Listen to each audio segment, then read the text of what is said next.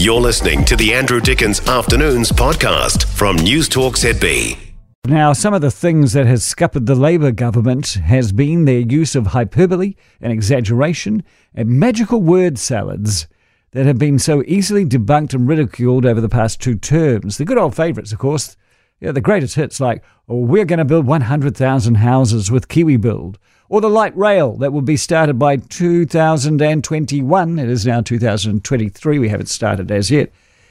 Too many times the words and the promises have not matched the deeds, and that has reduced trust in the Labour Party's ability to govern, and they are governing alone at the moment. It's not a Labour-led government, it is a Labour government. So with this all quite obvious, it is just a gimme for opposition parties in their campaigning. All they have to do is be competent. All they have to do is have common sense. All they need to show are achievable goals and aspirations, and do that, and we'd all consider them a government in waiting. So, on Friday, Chris Bishop launched National's Electrify New Zealand policy. Now, this is designed to create more renewable electricity to power on a green future, getting away from the oil, the gas, and the coal. Now, I was doing the drive show for Heather Duplessis-Allen, and so I got first crack at Christopher Bishop 20 minutes after he released the policy. It's always a little hard. You haven't had long to digest the policy, but right from the start in our conversation, I realised that this policy principally involved shortening the time it takes to get a resource consent for a wind farm or a solar farm or a geothermal farm. And I asked Chris, he confirmed that yes, that's the main part of it. I asked, and Chris confirmed, whether there was any financial help for generators, and there is not.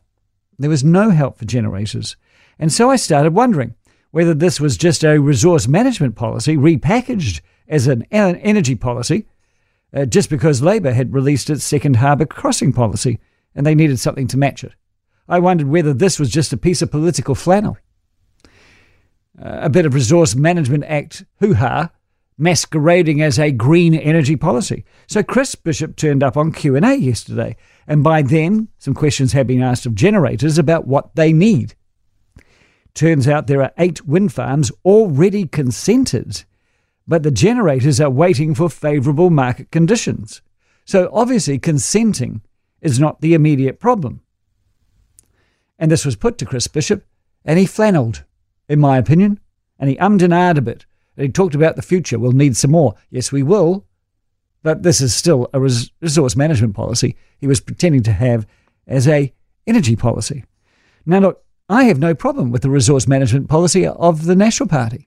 I do believe there needs to be some streamlining of it. Everybody does. Minister David Parker has actually been wrestling with that very thing for the past year. And Bishop's policy is not of itself bad, but it's not a clean energy policy, which is how he tried to sell it to you, to me, to everybody. And I just wanted to mention this because I'm sitting there over the last 3 days going, look at that.